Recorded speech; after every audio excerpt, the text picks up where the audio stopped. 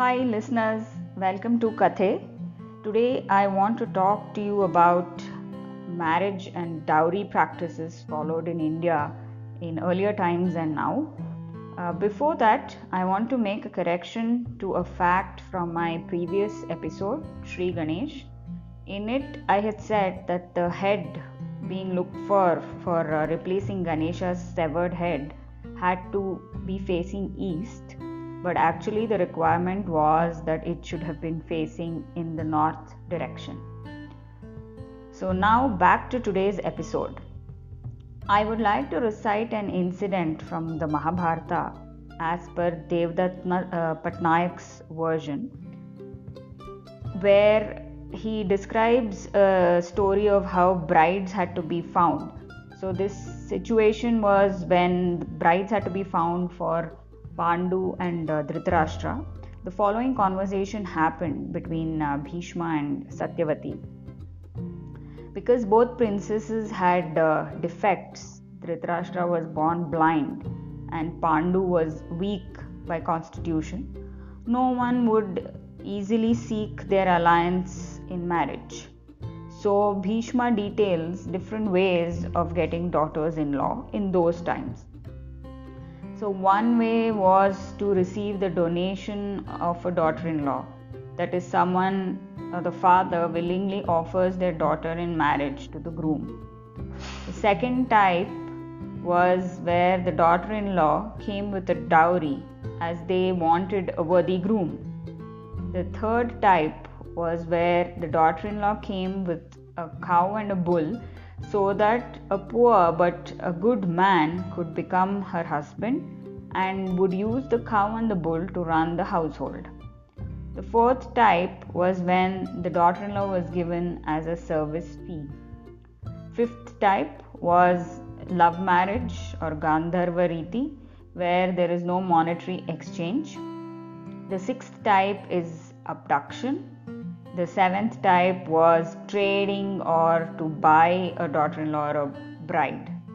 And the eighth type was rape or forced way of acquiring a bride. Now, since the princes were unworthy to be offered brides, and since abduction earlier by Bhishma had brought disgrace to the family, it was decided to buy brides for Pandu and Dhritarashtra. So what I want to discuss here today is that the concept of dowry in marriage was prominent even in Dwapar Yuga, and today it has become the norm in most communities except a few. My thought here is, has not the status of a woman changed from 2,500 years ago to now? Is there no social progress? Are women still daughters, wives, or mothers without their own identity? While it is nice to play all the various roles, shouldn't a woman be something in her own right? As I speak, the case of Vismaya, a 24-year-old woman who died due to dowry harassment, is the top headline. So the amount of dowry that was given for her was quite high, and yet her husband was greedy and asking for something else in exchange because he was not happy with what he had received. And she killed herself because she could not tolerate the abuse that she was being put through, although she had told her family that she will endure it somehow because leaving her husband, she felt, would bring bad name to her and her family. However, she could not tolerate and she died, and hence we know her story. However, how many women are still facing abuse as they can't leave for the same reason as Vismaya and are living through disgrace and will live so for the rest of their lives as they don't have the option or the courage to leave an abusive household?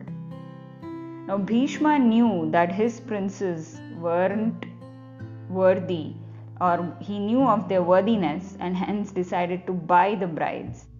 But how many Bhishmas today know of their own sons and nephews and their princesses' worthiness and are happy to just receive a good bride. In my opinion, society hasn't changed much for most women even today.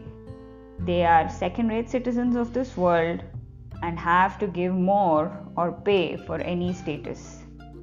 This is indeed a sad state of affairs, for which I would like to receive your thoughts on how to improve the situation in our society.